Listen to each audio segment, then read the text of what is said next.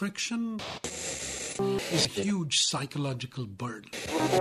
Without friction, we would not have fire and we would not have sparks.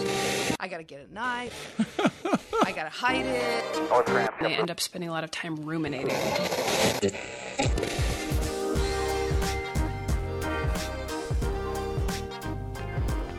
Hey listeners, we're back and we're in production for season 2 of the Friction podcast.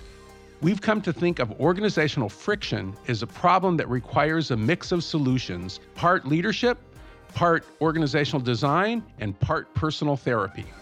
So buckle up as we take you into the friction and velocity of producing made-for-TV movies. The best moment of a producer's life is the day they get the call that they got a film order.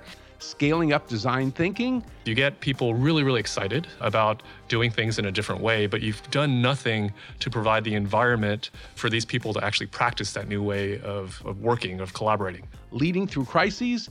Pry them open and make them come face to face, right up close and personal with their own vulnerability. And much, much more. I'm Bob Sutton. I'm an organizational psychologist and Stanford professor, and this is the Friction Podcast.